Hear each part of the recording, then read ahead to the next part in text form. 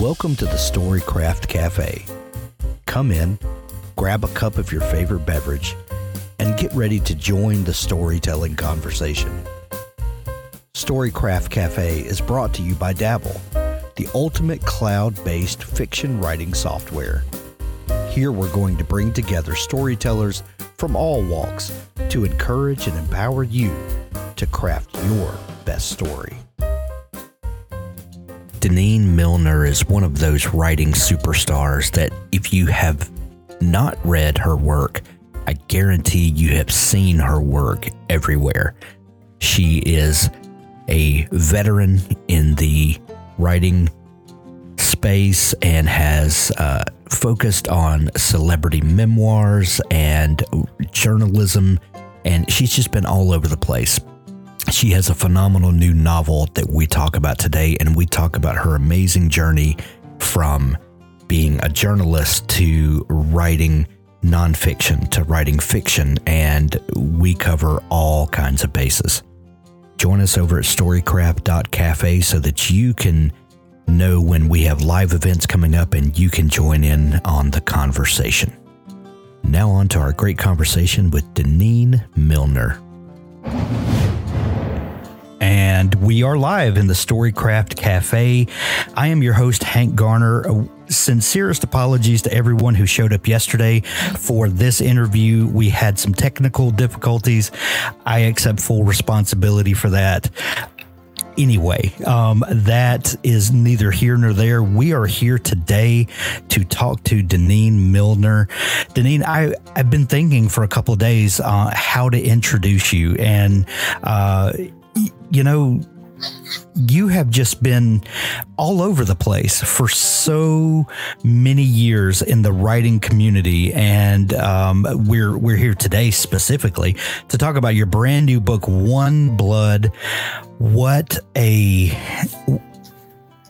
trip of a book, and I mean that in the sincerest form.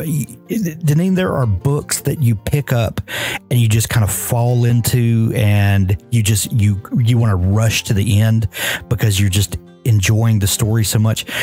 And then there are books that you read a little bit and then you sit with the story and you sit with the characters and you kind of stop reading because you want to absorb it and you want to feel all the feelings and you don't want to let these characters go.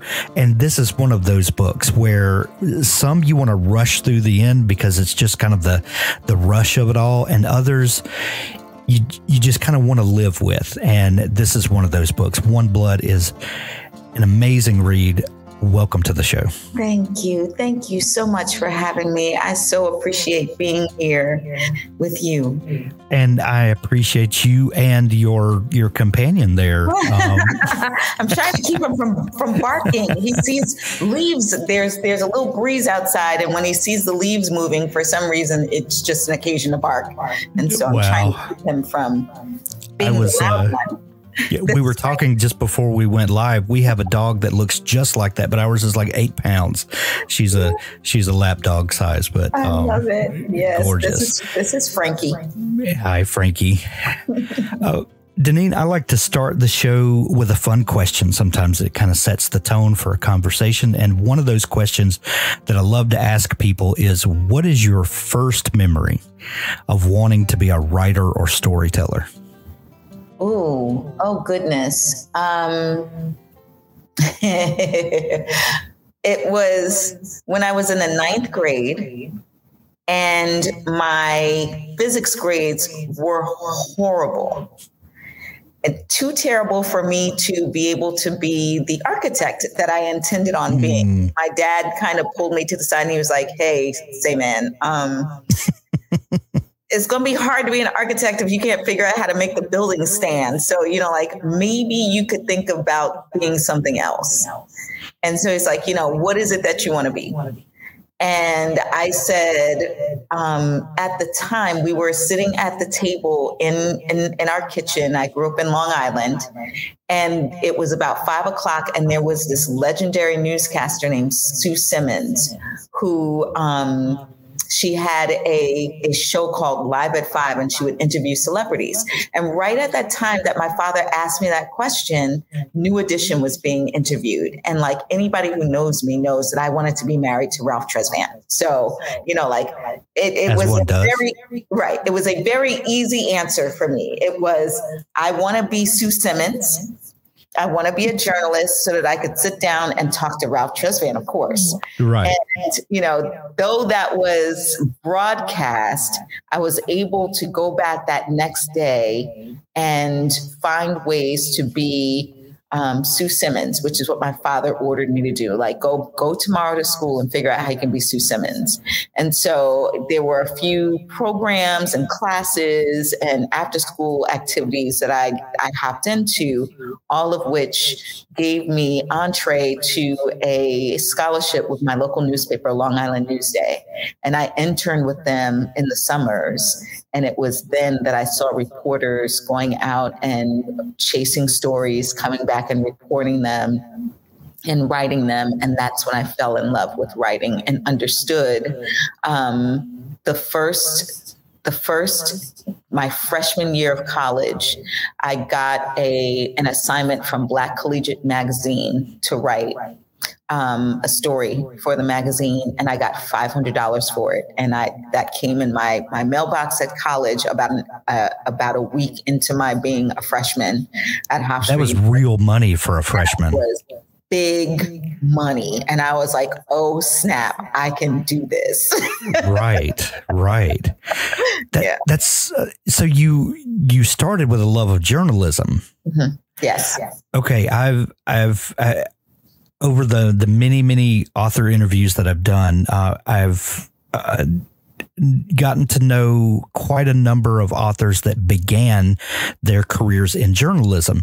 And one thing that always fascinated me, and maybe I just see the world weird, but there, especially in a big market, you're talking about Long Island, you're talking about the New York metro area, an event may take place and you could have 100 reporters show up to cover the same event. Mm-hmm. And each one of those, the basic facts are all the same, right. Whether it's a car crash or a politician, whatever politicians do.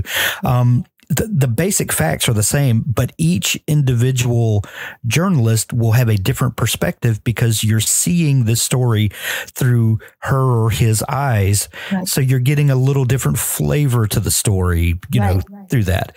Right. But you're also seeing it through the perspective of the newspaper, right? Sure. I hadn't thought of that. Yeah. The newspaper has their own sort of identity and voice and politics. And so, you're going to get a completely different story from the New York Times than you would the New York Post. Right. From the Daily News, from Long Island Newsday. They all come at it with a different voice, a different sort of, way of telling a story and the way that story ultimately ends up on the page. And so that was my background. I started out as a political reporter for the Daily News. Well, I worked for the Associated Press first as a general news reporter and then got recruited, and a political reporter, and then got recruited by the Daily News to be a political reporter. And so I would go out and cover like Rudy Giuliani and Mario Cuomo, and we all traveled. Those were the days. Those were the days. We would all travel as a team, and we would help each other with stories. We would be in a car, and the guy from Long Island Newsday would be driving, and then I would be riding shotgun with the Daily News, and then somebody from the New York Times would be in the back, and someone from the Post would be on the other side in the back. And all of us we're competitors, but we're all going to the same place and doing the same thing, understanding that our stories are going to be completely different. I'd never thought about that layer of the voice of the news organization that factors in as well. Yeah. How, as a journalist, do you learn that corporate voice, that institutional voice? Let me just talk to my dog real quick. Franklin. Frankie. Okay. How do you tell me the question one more time? I'm sorry. How do you become accustomed to that institutional voice, the particular voice of the New York Times or the Long Island, Oh yeah, it is a skill. It's a skill that you have to acquire from writing consistently, from having editors who are very clear about what the voice is and help guide you toward that voice. When I first got to the Daily News, I very much wrote like the Associated Press, in that like you had to have just the facts, ma'am, because that would go out on the wires, and everybody would use those facts to sort of incorporate into their own stories and then pile their voice on top of it. And so at the Daily News, I had a significant number of editors and writers that I followed and loved who had a very specific voice to them. And I was able to at first mimic those voices and then eventually learn how to create my own within the parameters of the Daily News. And so some of the writers that I really loved the most, that I wanted to be like I loved Jimmy Breslin, I loved Pete Hamill, I loved Dennis Hamill, all of those gruff New York voices that just would get into the grime and the dirt of New York City and pour that out onto the page. I wanted to sound like them, and so I would just read them religiously, like a Bible, and just study how they told a story and then try and incorporate that into my own. And that's how I got my voice. That's how I learned how to tell a story. It was just through journalism, but that was the way I did it. Well, as someone who is a fiction writer and a nonfiction writer, and so much more. We're going to touch on all that in a minute. But right now we're talking, you wrote this novel. And so you've got your fiction writer hat on at the moment. Are there tools that you picked up from journalism that you now lean on or pull out of your toolbox as a fiction writer, even though, we think of these two as two fundamentally different things, but we've talked about the way a different person's perspective, comes into your reporting and writing. Are there things that you learned back then that now help you as a fiction writer? Absolutely. The chief among them is research and figuring out what the facts are, right? So One Blood is full of very specific historical things that happened to these three women that I'm exploring in the book. And a lot of research went into that. My background as a journalist was to know that this was before Google. It was before, cell phones. It was before you had to go to the library and look at, microfiche, and you had to know what you were looking for. You had to figure out who you needed to talk to as a source, and then look through the yellow book and or special books that, they would have with experts, and then call them on their phone. And if they weren't there, wait for them to call you back. And at the Associated Press, I had to do at least 4 to 6 stories every day before 3 p.m. And they had to be factual. They had to have at least 2 to 3 sources. And I had to have it written by all 4 to 6 of them by 3 o'clock. So I'm a beast when it comes to research and understanding how to find the information. And so that definitely went into it.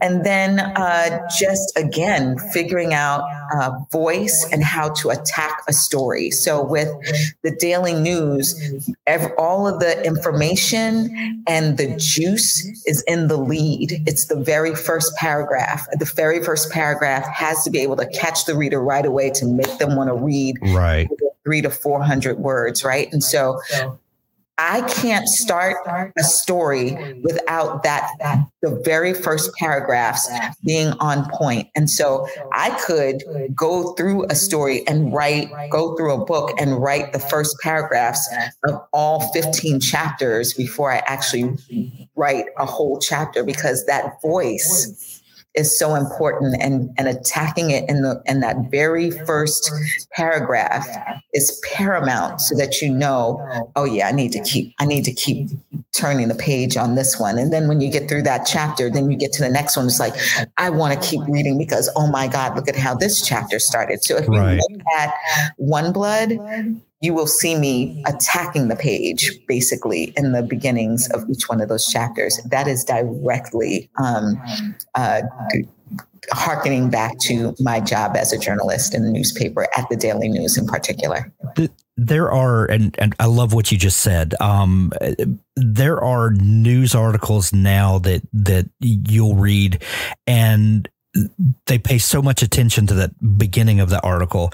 And then as you kind of get down toward the bottom, it's just kind of stuffed with superfluous stuff. And you find yourself just trailing off, and you just never get to the bottom. So while that first introductory paragraph needs to have that punch and needs to pull you in, you also need to know how to finish the article. And I find that lacking, and especially, and, we can argue about whether technology has been good for news and publishing and all of that all day long. But there does seem to be this rush to get things out there and to kind of fill up a word count. And there's almost becoming a lost art to not only opening well, but finishing well. Absolutely. And what you said about One Blood is absolutely right. You really pull readers in at the beginning and really give us something to hold on to. But you also are crafting it all the way through, and there's not that trail off that happens. So how do you not only begin well, but end well? And I think that's becoming a lost art as well.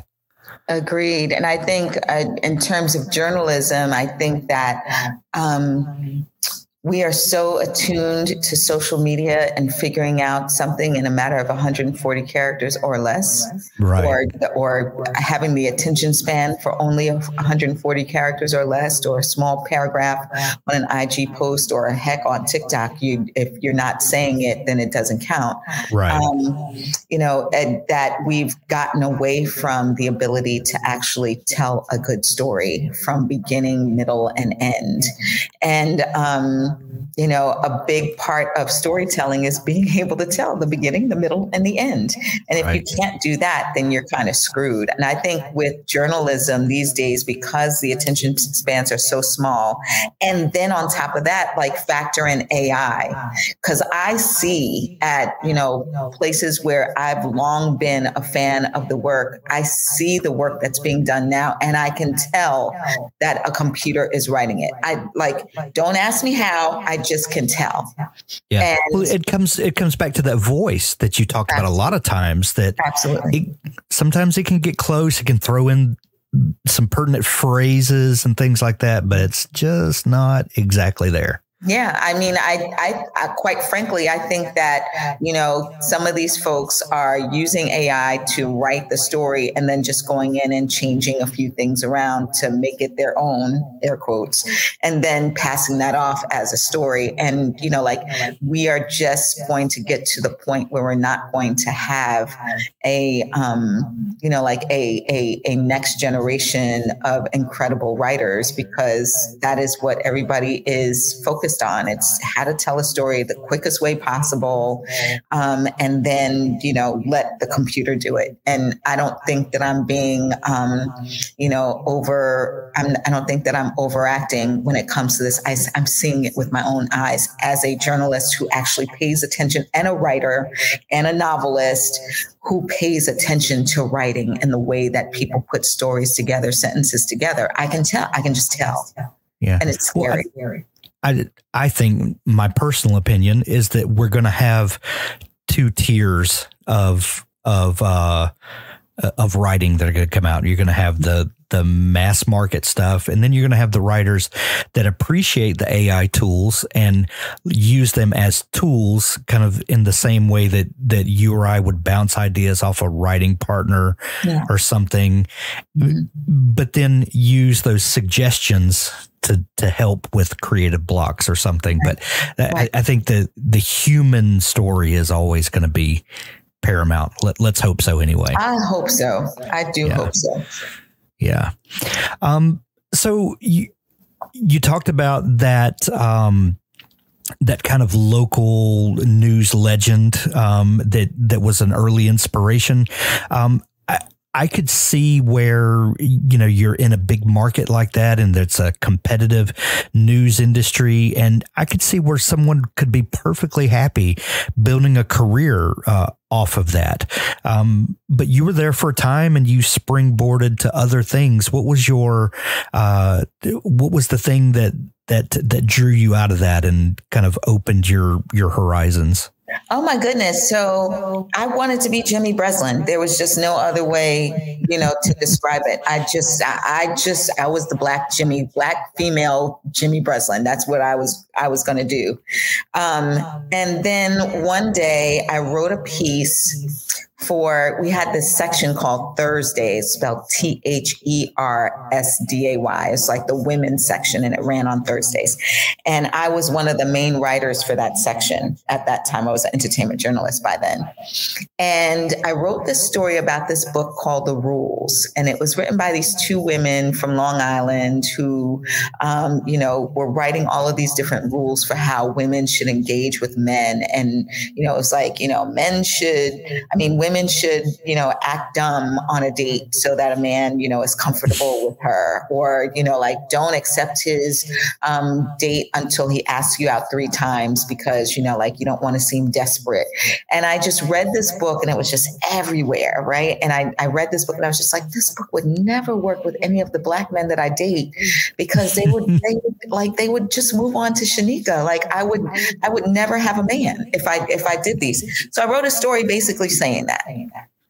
And my editor put it on the front cover of Thursday, and she created a mock book cover that said Rules for the Sisters, How Do Black Women Find True Love? And she had one of my coworkers dress up in a Superman suit and pose on the cover of this mock book cover.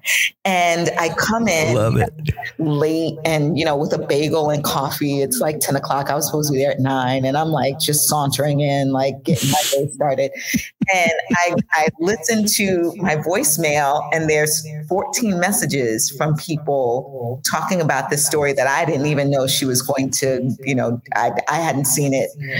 Already there were 14 messages, 12 of them women saying, I went to Barnes and Noble, I went to Walden Books, and I can't find this book. Where can I find Rules for the Sisters? Is it out yet? And I'm like, what are they talking about? So I open up the newspaper and I see, my crazy editors made the entire 6 million people reading this newspaper think that this book exists. And then the 13th. That's hilarious. Right. So the 13th was from this editor at Ms. Magazine, who was like, I love your voice. I love the way that you write. You should write for us. And the 14th one was from an editor at William Morrow saying, hey, would you like to write the Black Rules? And by 3 o'clock that afternoon. Well, as a matter of fact. well, why not I? So by 3 p.m., I had a book deal for $50,000. That is wild. Is that not crazy? And that is how I entered the book market. I had exactly a month to write that book. And the first 2 weeks, I sat around watching Oprah, eating Haagen-Dazs, and just, doing everything but writing. And then I actually wrote it during the course of 2 weeks. talking to my parents and my in-laws at the time, my husband at the time, my friends who were married at the time about, like what was it that convinced them that to be couples and to marry one another and to be in love together. And that's what ultimately ended up being the book, The Sisters' Rules. And it was a huge, huge success. Like Time and People and Newsweek followed me, and it was my fiance when the book came out, but we got married like maybe 2 or 3 weeks after the book came out. And all of these people followed us to our honeymoons across, literally in Europe, and wrote stories about the girl who used the rules to get a man. And I was just like, child, I had this man way before. Had this man a lot for a while. Exactly. Well, if that's where you want to go with it for your story, knock yourself out. But that is how I got into the book writing field. And then the book was so popular and people were so enamored by me and my then husband that one of our friends at the time, her name was Valerie Wilson Wesley. She's an incredible writer. She was doing a bunch of mysteries at the time, very, very popular. And she saw me doing an event, a book signing event. And she saw me and my ex-husband walk in and she says, you two should think about doing a book together. And my ex-husband was like, no, I'm serious. I'm a journalist. I'm a Pulitzer Prize winning education reporter. I'm not doing anything about relationships. This is, beneath me. And she says, well, I'll pay you $10. I'll bet you $10 that if the two of you if two of you put together a proposal about sort of like how you work in your relationship and you write it from a male's perspective and a woman's perspective, that you would sell that book. And so we sat down and put together a proposal, sold it within 2 weeks. And we went and we paid Valerie her $10 the following year. Denene, that is amazing. Yeah. And so my ex-husband and I wrote 6 books together. And then from there, it was just off to the races. So I wrote my first 10 books while I had a full-time job and babies. So he lowered himself to do these books. He lowered himself to do these books with me, and then ended up being a pretty prolific journalist. I mean, a pretty prolific author in his own right. I think he's up to like 16 or 17 at this point. Wow. Himself. Some of them are New York Times bestsellers. I wrote those first 10 books while I had a full-time job. I moved from being a journalist to being a magazine editor eventually. And I went from a magazine called Honey. And then I became an editor at Parenting Magazine, where I started my journey as a mom expert. And then sometime in 2005, I just left the actual full-time job behind, came down to the South and started writing books full-time and doing, essay work for a couple of magazines. And that's how I got here. Wow. And all that, and you're only 25. That's amazing. That's amazing. Denene, you alluded to a couple of things that I just want to touch on for just a second. When you're writing nonfiction, a lot of times you will get a book deal on a proposal for a book that has not been written yet. Yeah. And fiction is very different. You write an entire book and then try to sell it. Right. And you have a lot of, just on the surface, this is no value judgment whatsoever on fiction versus nonfiction. That's not what this is. But it would seem like if you're trying to come up with a nonfiction book, it's a whole lot easier to brainstorm proposals. And if this one doesn't sell, just come up with another proposal than it is to write an 80,000, 100,000, 120,000 word book and take an entire year of your life. And then maybe nobody wants it. You would think, but you've been on both sides of this. So can you weigh in on kind of the differences in the book world? Absolutely. For those who aren't familiar with the nonfiction work that I've done, I did a lot of celebrity memoirs. Yes. And we're going to talk about those in just a minute. Right. And in order to have those books sell, I would have to write the proposals. And proposals are really, really hard to write.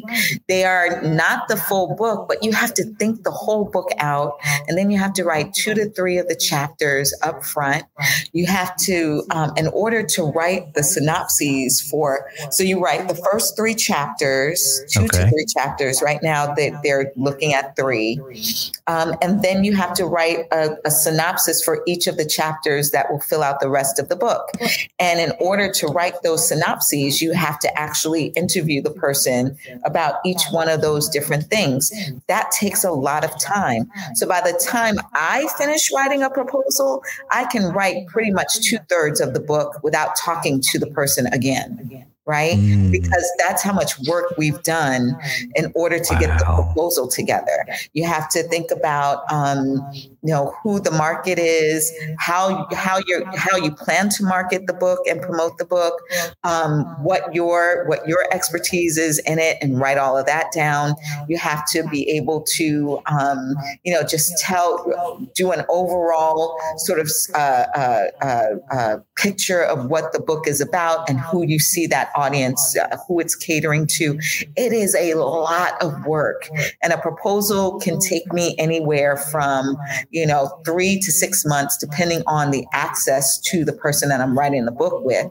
And then you might do all of that and still not sell the book, or the person that you're doing it with might decide that's not enough money for me to do this, so I'm not going to do this now. So I've spent all this time interviewing this person, massaging the package, writing the materials. And, sometimes that deal to write the proposal is I'll write the proposal, and then you'll give me a portion of the, the book deal that you get. Sometimes at some point I had to say, hey, this is so much work. You have to pay me for the proposal, and then also give me a portion of the fee that you ultimately get, because this is too much work for me. It's right. Too much. For me, writing the novel outright, and it not having to be perfect, but having the novel, together enough for you to be able to give it to an editor and them to be able to look at it and see the potential is way easier than writing a proposal. Any day of the week, I'll do that. But I managed to sell One Blood off of 44 pages. Really? I did. Well, I think your history and your back catalog probably spoke for you. It definitely helped, but no one had seen this kind of writing from me. Like, this was a novel. I'd written novels before, but they were very commercial. This one is way more literary, and no one had ever seen me write that way. And then the 44 pages of me telling what I had to say, it sold to 8 different countries with just 44 pages.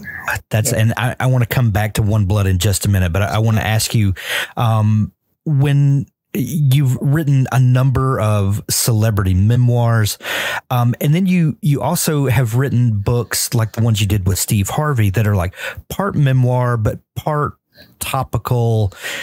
I don't want to say instruction, but like the Act Like a Lady, Think Like a Man, which, became a massive hit for Steve. Steve was way famous before that book. I mean, he was a stand-up comic. He had the Kings of Comedy tour. He had a sitcom, for goodness sake. And he, hosted Showtime at the Apollo for 100 years. Right. Steve was doing okay before that. But when this book came out, it's almost like he had a second career where he was a megastar after that.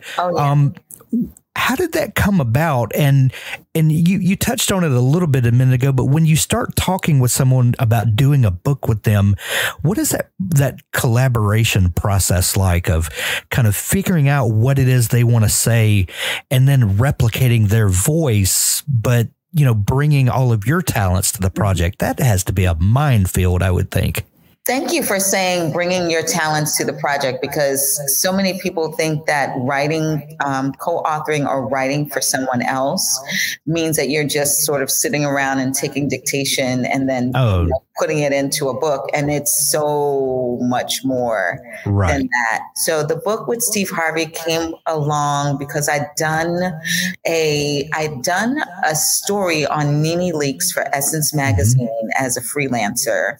And then an editor reached out to Nene Leakes and said, "Hey, I think your story is worth a book. Would you consider writing a book?"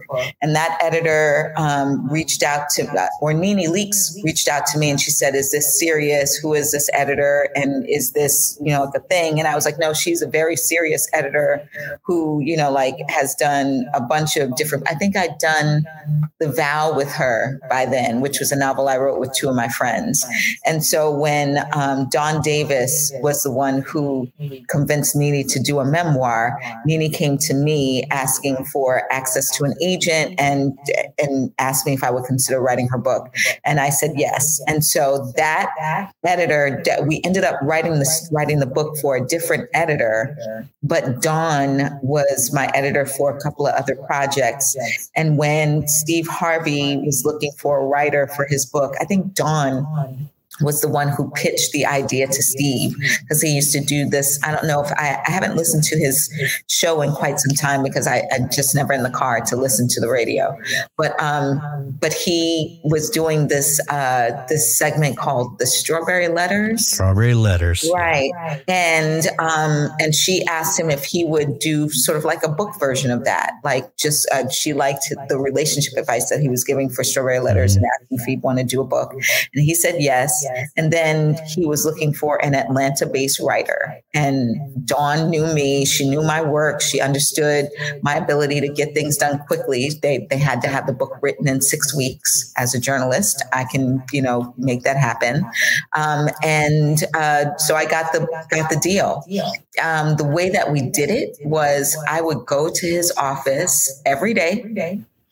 And I would, when we first started, I sat down with him and I was like, let's come up with, 25 ideas that you want to express in this book. We will pick 17 of that 25, and that will be the basis for these 17 chapters. And then with each one of these ideas, let's think about what the main takeaway you want the reader to take away with. And then we just did that. Then I would take each one of those 17 ideas and I would show up at his office first thing in the morning, like 10 o'clock would be the latest I would get there, usually 9. And then we would sit and talk about this, whatever chapter we decided we were going to work on for the day. I would ask him a bunch of questions. He would give me a bunch of answers. I would take that what he said, transcribe it at home, write a chapter, and then go back to him the next day with the chapter and the new synopsis that we were going to work on for the day. He would read the chapter, tell me some things that he wanted to change, things that he liked, things that he didn't necessarily agree with. I would bring, my ideas to it. He had a couple of other women in the office who were also giving their ideas on how women think, and then him, approaching it as like, this is not necessarily the way that men think. And so this is what like how you should approach this. And we would go through the chapter, and then we would go through the next chapter and do the same thing over and over again. I would go home, I would fix the one chapter, I would write the second chapter, take it back, and then we would just systematically, methodically went through each chapter that way until we were done in 6 weeks. Wow, that was an intense 6 weeks. It was an intense 6 weeks, and one should never, ever, ever sign up to do that, ever. Don't do it. That was a project you could not tackle while also working a day job like you did in the beginning of your career. Right. So you have to have the freedom and flexibility. Absolutely. And so when I moved from New York to Georgia, it was the best decision I ever made for my family, first and foremost, because I wanted to be the kind of mom to my children that I wasn't able to be while I was working a full-time job and then writing through the night, right? Like I would see my kids on Saturday and Sunday. Saturday, I would spend most of the day shopping, grocery shopping and cleaning the house. And then Sunday we would be in church all day. And then, like I'd have a couple of hours with my kids, and that was was absolutely not working for me. And so we moved down south, and I got rid of my day job. I got a column with Parenting Magazine, which was the magazine that I'd been working with at the time. And I was making more money writing the column than I was sitting in the office for 8 hours. And then I'd just have to write one column a month. And then the rest of the time I got to dedicate to freelancing and writing books. And so that afforded me the ability to write his book. And then on top of that, I moved serendipitously to Georgia, and he was looking for an Atlanta writer. How about that? And you get to be in God's country on top of all that. In God's country. Right. Oh, Denene, you talked about writing commercial fiction, and you talked about how One Blood, available everywhere now, it's your favorite local bookstore, is not like the other novels that you have written. Yeah. Do I understand correctly that part of the inspiration for this book was a personal story, a personal discovery of yours that kind of led to some of the pondering about what the story became? Yes, actually. So One Blood is about 3 women. One, a woman a teenager who gets pregnant, has a baby, and has that baby taken away. The second about the adoptive mother who raises that baby. And the third about that baby, now a mother in her own right. And sort of the thread that ties the 3 of them via adoption, motherhood, and sort of this womanhood, and trying to figure out how to navigate a world that isn't always the nicest to them because they're Black women in America. So there's just all these things that they have to deal with and come through on the other side as they reach toward freedom. So what does that look like? But I am an adoptee. And I found my adoption papers while I was snooping in my parents' room when I was 12. And I never told my parents that I hadn't told my parents that I knew I was adopted, because I was afraid I was going to get in trouble for going through their things first and foremost. But also because if it was a secret for them, then I needed to be okay with it being a secret. And like now as a grown up, I can look at it and feel like maybe I just decided not to tell them because I was afraid of what the consequences could be. Like maybe they'll be so angry at me that they'll send me away, or maybe, like I will experience yet another sort of tearing away from a parent. And so I just was afraid to say anything and never did until my mom passed away without knowing that I knew. But the night of the day that we buried my mother, I told my father that I knew, and he gave me some scant details that he knew about where I'd been left on a stoop. And 4 days later, they came looking for a daughter and found me. And then they just decided that was the day that my life began, right? It was when I became their daughter. And that was good enough for them, and it needed to be good enough for me. And so I wanted to, with One Blood, to explore who the mothers are or were for a person like me, who was raised by a mom who was, she could be, I don't want to say harsh, but she was very no nonsense. She's Southern. She's from South Carolina. Right. You understood how you raise kids. It was seen and not heard. You were supposed to be a kid, stay at a grown folks' business. And this was, there was that separation of church and state. You just did not do it, right? Like you just let your mother be your mother, let your dad be a dad, and you were a kid. And that was the beginning and end of it. Respect your parent. That's it. Period. Right. Done. And I wanted to explore how she became that kind of parent. And I wanted to explore how I got to her in the first doggone place. Right. And there were so many different things as a mother in my own right that I wanted to ask my mom, right? My mom passed away when my second daughter was just 3 weeks old. My older daughter was 3. And I'd only been a mom for 3 years. My mom became a different kind of person, which I explore in One Blood. And I wanted to know why she became this different kind of person who now was talking to me like I was a woman and not like I was some kid who didn't have the right to an opinion or a say, right? And I just became a different kind of mother because I knew what it felt like to not be heard just because you're a little person, right? And I didn't ever want my kids to feel that way. And so I just chose to parent them in a different kind of way. And I wanted to explore why that was. I wanted to explore all of the questions that I had for my mom that I never got to ask her because she passed away. And then all the questions I had for my birth mom because I never knew who she was. And so, it's personal in that kind of way. And there are some things in the book that are true to things that happen in my life, but it is very much a work of fiction. It's this sort of generational saga is something that we don't see as often anymore. In a lot of ways, this is a coming of age book, or I kind of felt it that way.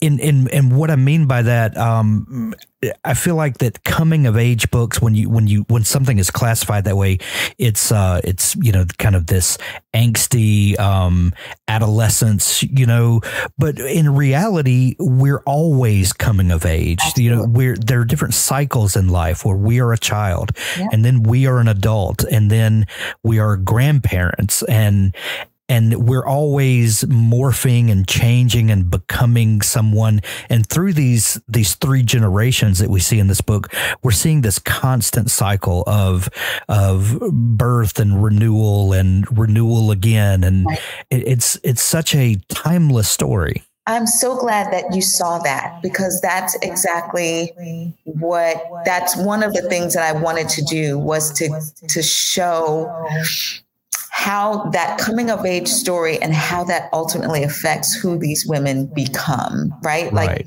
we're coming to them as women, but you're seeing their background, their rearing, their environment, and all the ways that it poured into who they ultimately become, and whether or not they're okay with that, and then what they do to change it, or to sit in it, or to to fight it, right? And so very much so, it's a coming of age story of Grace, Lolo, and Ray, and how that ultimately affects who they become to other people, particularly their own daughters.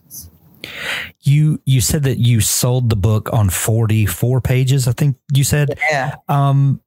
What was that pitch that resonated with people? Because I can totally see it with the finished product, but what was the hope of the finished product that people caught on to? It was definitely sort of the connection of these 3 women, and whether or not nature, what plays more in who we ultimately become. Is it nature or nurture? Is it physical or spiritual? Is it, does Blackness have anything to do with it? Does womanhood have anything to do with it? And if it does, what is that? So it was like how to explore that nature and nurture, and how that ultimately colors your womanhood, your motherhood, your significant otherhood, and how that all sort of melds together based on past experience and history. And so, the first 44 pages literally are the same as what you see in the book now. I think it's the first 2 chapters. Okay. So, and that's what they were able to see. And then my letter about, how personal this book was, and then the synopsis of where I was going to go with it. Wow. How long did the drafting of this book ultimately take? You talked about some of your other projects and how crunch time comes in, but this feels different from a lot of your other work. So what was the process like on telling this story? Yeah, up until I wrote One Blood, the longest I had to write a book was 9 months. That was the Charlie Wilson book, Charlie Wilson from the Gap Band. Yeah. And I felt like I'm living. This is 9 whole months to write a book. I don't even know what to do with myself. Let me stretch and, like crack my knuckles. But you can drop all kind of bombs in 9 months. I'm just saying, you really can. Exactly. That was a Charlie Wilson joke. I apologize. Hey. Don't drop the bomb on me, baby. You drop the bomb. That's a great song. That is classic. Timeless. Absolutely. When I did the Charlie Wilson book and I interviewed him and he sang Outstanding to me and Yearning for Your Love, I had to stop him and say, okay, I'm sorry. I know that I'm writing your book, but I am a fan right now. Right. You can't just be singing Outstanding in my ear as Charlie Wilson and expect me to be okay. I'm like, right. Right. You got to put the Charlie Wilson on pause for a second. Right. Exactly. And understand, oh my God, you just sang Yearning for Your Love in my ear. It's so funny. But with One Blood, the beauty of it was that my editor, Monique Patterson, understood me. She understood what I was trying to say. And she gave me the understanding, grace, and most importantly, time to do what I needed to do. The book was actually supposed to come out in 2022. Okay. And I had to rewrite a huge chunk of Ray. And Ray was the book out of the three that I was most uncomfortable with because it tracked most to my own life and the things that I went through as a young journalist in the 1990s. Ray is a television producer, but she is living a life as a young mother and a wife that I kind of lived at the time, but I didn't make the same choices that Ray did. And for those that haven't yet read the book, Ray is the younger of the three. Right. She's the daughter. Yes. Right. So she's the one who is Grace's baby who was taken away, and the daughter of Lolo, who was the adopted mother who raised her. And she is Grace was 16 when we met her, or when we got to the climax of her story. And Lolo, we get to see from age 3 all the way to age 60 something. But Ray is the one whose life we're seeing in real time at age 34 or something like that.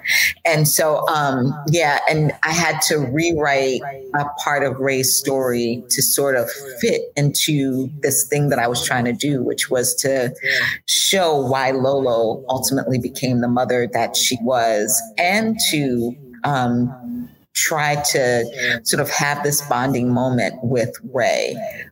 So it turned into something. I did something that I didn't necessarily like, and Monique caught it, and she was like, I think this is what you need. I think this is the way that you should approach this. And I agreed with her, and I needed more time to get that done. But, the story was very much, I had the synopses, right? But sometimes I would sit down to the page and the character would just be like, I'm not going left. I'm going right. I'm going to go down the corner. I'm actually going to climb that mountain, and then I'm going to sail off of it. And I just had to go with that, right? Like with a nonfiction book that I'm writing for someone, there's specific parameters that I have to stick with. Right. And because it's not my book, it's theirs. And I can guide and I can massage and I can make suggestions, but ultimately the book is theirs and they get to say what it is they want to say. But with One Blood, it was all me. And I had to sit down and really kind of understand where I was going with the book, be very clear about it in my synopses, and then break every rule that I had for myself as I was writing. Wow. Do you see yourself writing more in this vein in the future? Oh yeah. I just, I loved it so. It was hard as hell. Yeah. But the idea of being able to tell my own stories, I have the bug now, like I don't mind telling other people's stories. There's good money in it. Sure. It did me well. I was able to create a life as an editor and as a writer that, most people dream of, but are not able to touch. I was able to do that. It put one kid through Yale. The other one is almost finished with George Washington. It bought my home. It, helps my dad. It's done a lot of good for me, and it's opened doors for me, as an editor, as a children's book publisher. But the idea of being able to tell my own story in the way that I see fit, and to let all of these ideas and these dreams that I have in my body that just are constantly coming to me, being able to pour those onto the page for my own benefit is absolutely something that I must do. It's critical. It's urgent. Well, I love it. I can't wait to see what comes next. One Blood, available everywhere now. Go visit your favorite local bookstore. And if you don't have a great local bookstore near you, we'll put links in the show notes where you can grab it from Amazon or from Audible. I'm assuming that there's an audiobook treatment of this. Oh, my goodness. Let me tell you. I have not gotten to hear it yet. Is it amazing? I've been listening to it now. I'm like, I know it seems narcissistic for me to turn on my own book and listen to it, but oh my goodness. So Tina Lifford, if any of you are familiar with the show Queen Sugar, she's like a really famous actress. She's a character actress, but in Queen Sugar, she played Aunt Vi, and she's, like a very Southern woman based in New Orleans. She reads the Book of Grace. Bonnie Turpin, who is a legend in the voice and the audiobooks industry, reads the Book of Lolo. And then a relative newcomer, Jonice Abbott Pratt, reads the Book of Ray. And when I tell you, I'm in the Book of Grace right now with Tina Lifford reading. When I tell you how beautiful it is to hear her read these words, like the Book of Grace is set in rural Virginia in the South. And when we were interviewing actresses for the part, a lot of women came with a sort of idea of what they thought a Southern voice should sound like. Right. And it would sound like a caricature. So like I said, I was raised by a South Carolinian and a Virginian, and I'm very familiar, even though I was raised up north, very familiar with a Southern accent. It's not weird to me. It's not, odd to me. It is the way that my you can spot a put on accent 100 miles away. Exactly. And so I was like, we cannot have my book with the pretend Southern accent. I just can't do it. And so a very dear friend of mine happened to know Tina Lifford. She represents her as her publicist. And we begged her to ask Tina if she would be interested. And she said yes and did it. And oh my goodness. If you are into audiobooks, this is one that you want to listen to in audio. It's gorgeous. We will definitely put the link for that as well.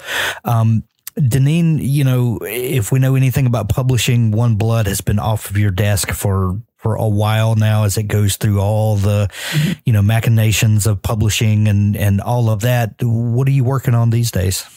I have the next book that I'm working on is called What They Created Was Love.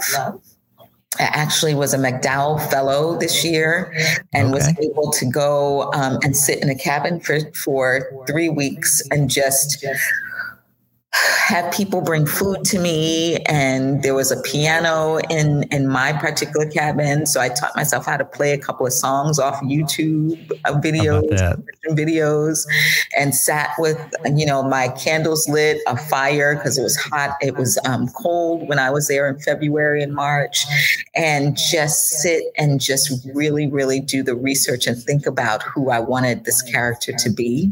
And this is another book. It's like a companion book to One Blood, but it's about a woman who actually ends up in one of those homes for unwed mothers, and what it's like for a Black woman to be coerced into giving up her child, and how that affects her family and her livelihood going forward. And so that one is called What They Created Was Love. I can't wait to get a hold of that when it comes out. Denene Millner, if people are just discovering you and want to dig into all the great stuff that you're up to and dig into your massive back catalog and follow along with, all the news coming up, where's the best place for people to find you online and connect? Sure. The best place is DeneneMillner.com, DeneneM like Mary, ILL, and like Nancy, ER.com. Or I'm always running my mouth on Instagram. So I'm at My Brown Baby on Instagram, and on Facebook, Denene Millner. So I'm constantly talking about what I'm up to, what is, happening in my life as a writer. But DeneneMillner.com is where you can get all of the latest. Great. We'll link up all those to make it easier for folks to find you. Denene, please come back again and let's chat some more. It would be my heart's joy. Thank you so much. This was so wonderful, so thoughtful. And Charlie Wilson and the Gap Band, we are buddies now. Absolutely. Denene, thank you so much for taking time to come on the show. Thank you for having me. That's our episode for today. There's so much more to come as we talk to authors about the craft of writing, but also the business of publishing. Be sure to subscribe to the Storycraft Cafe podcast in your favorite podcast app so that you never miss an episode. The Storycraft Cafe is made possible by Dabble. Writing a book is challenging. Your writing tool should not be. Dabble is an easy-to-use online writing tool packed with helpful features that allow beginning novelists and published authors to create amazing stories. Visit us at dabblewriter.com and start your free trial today. Thanks for listening.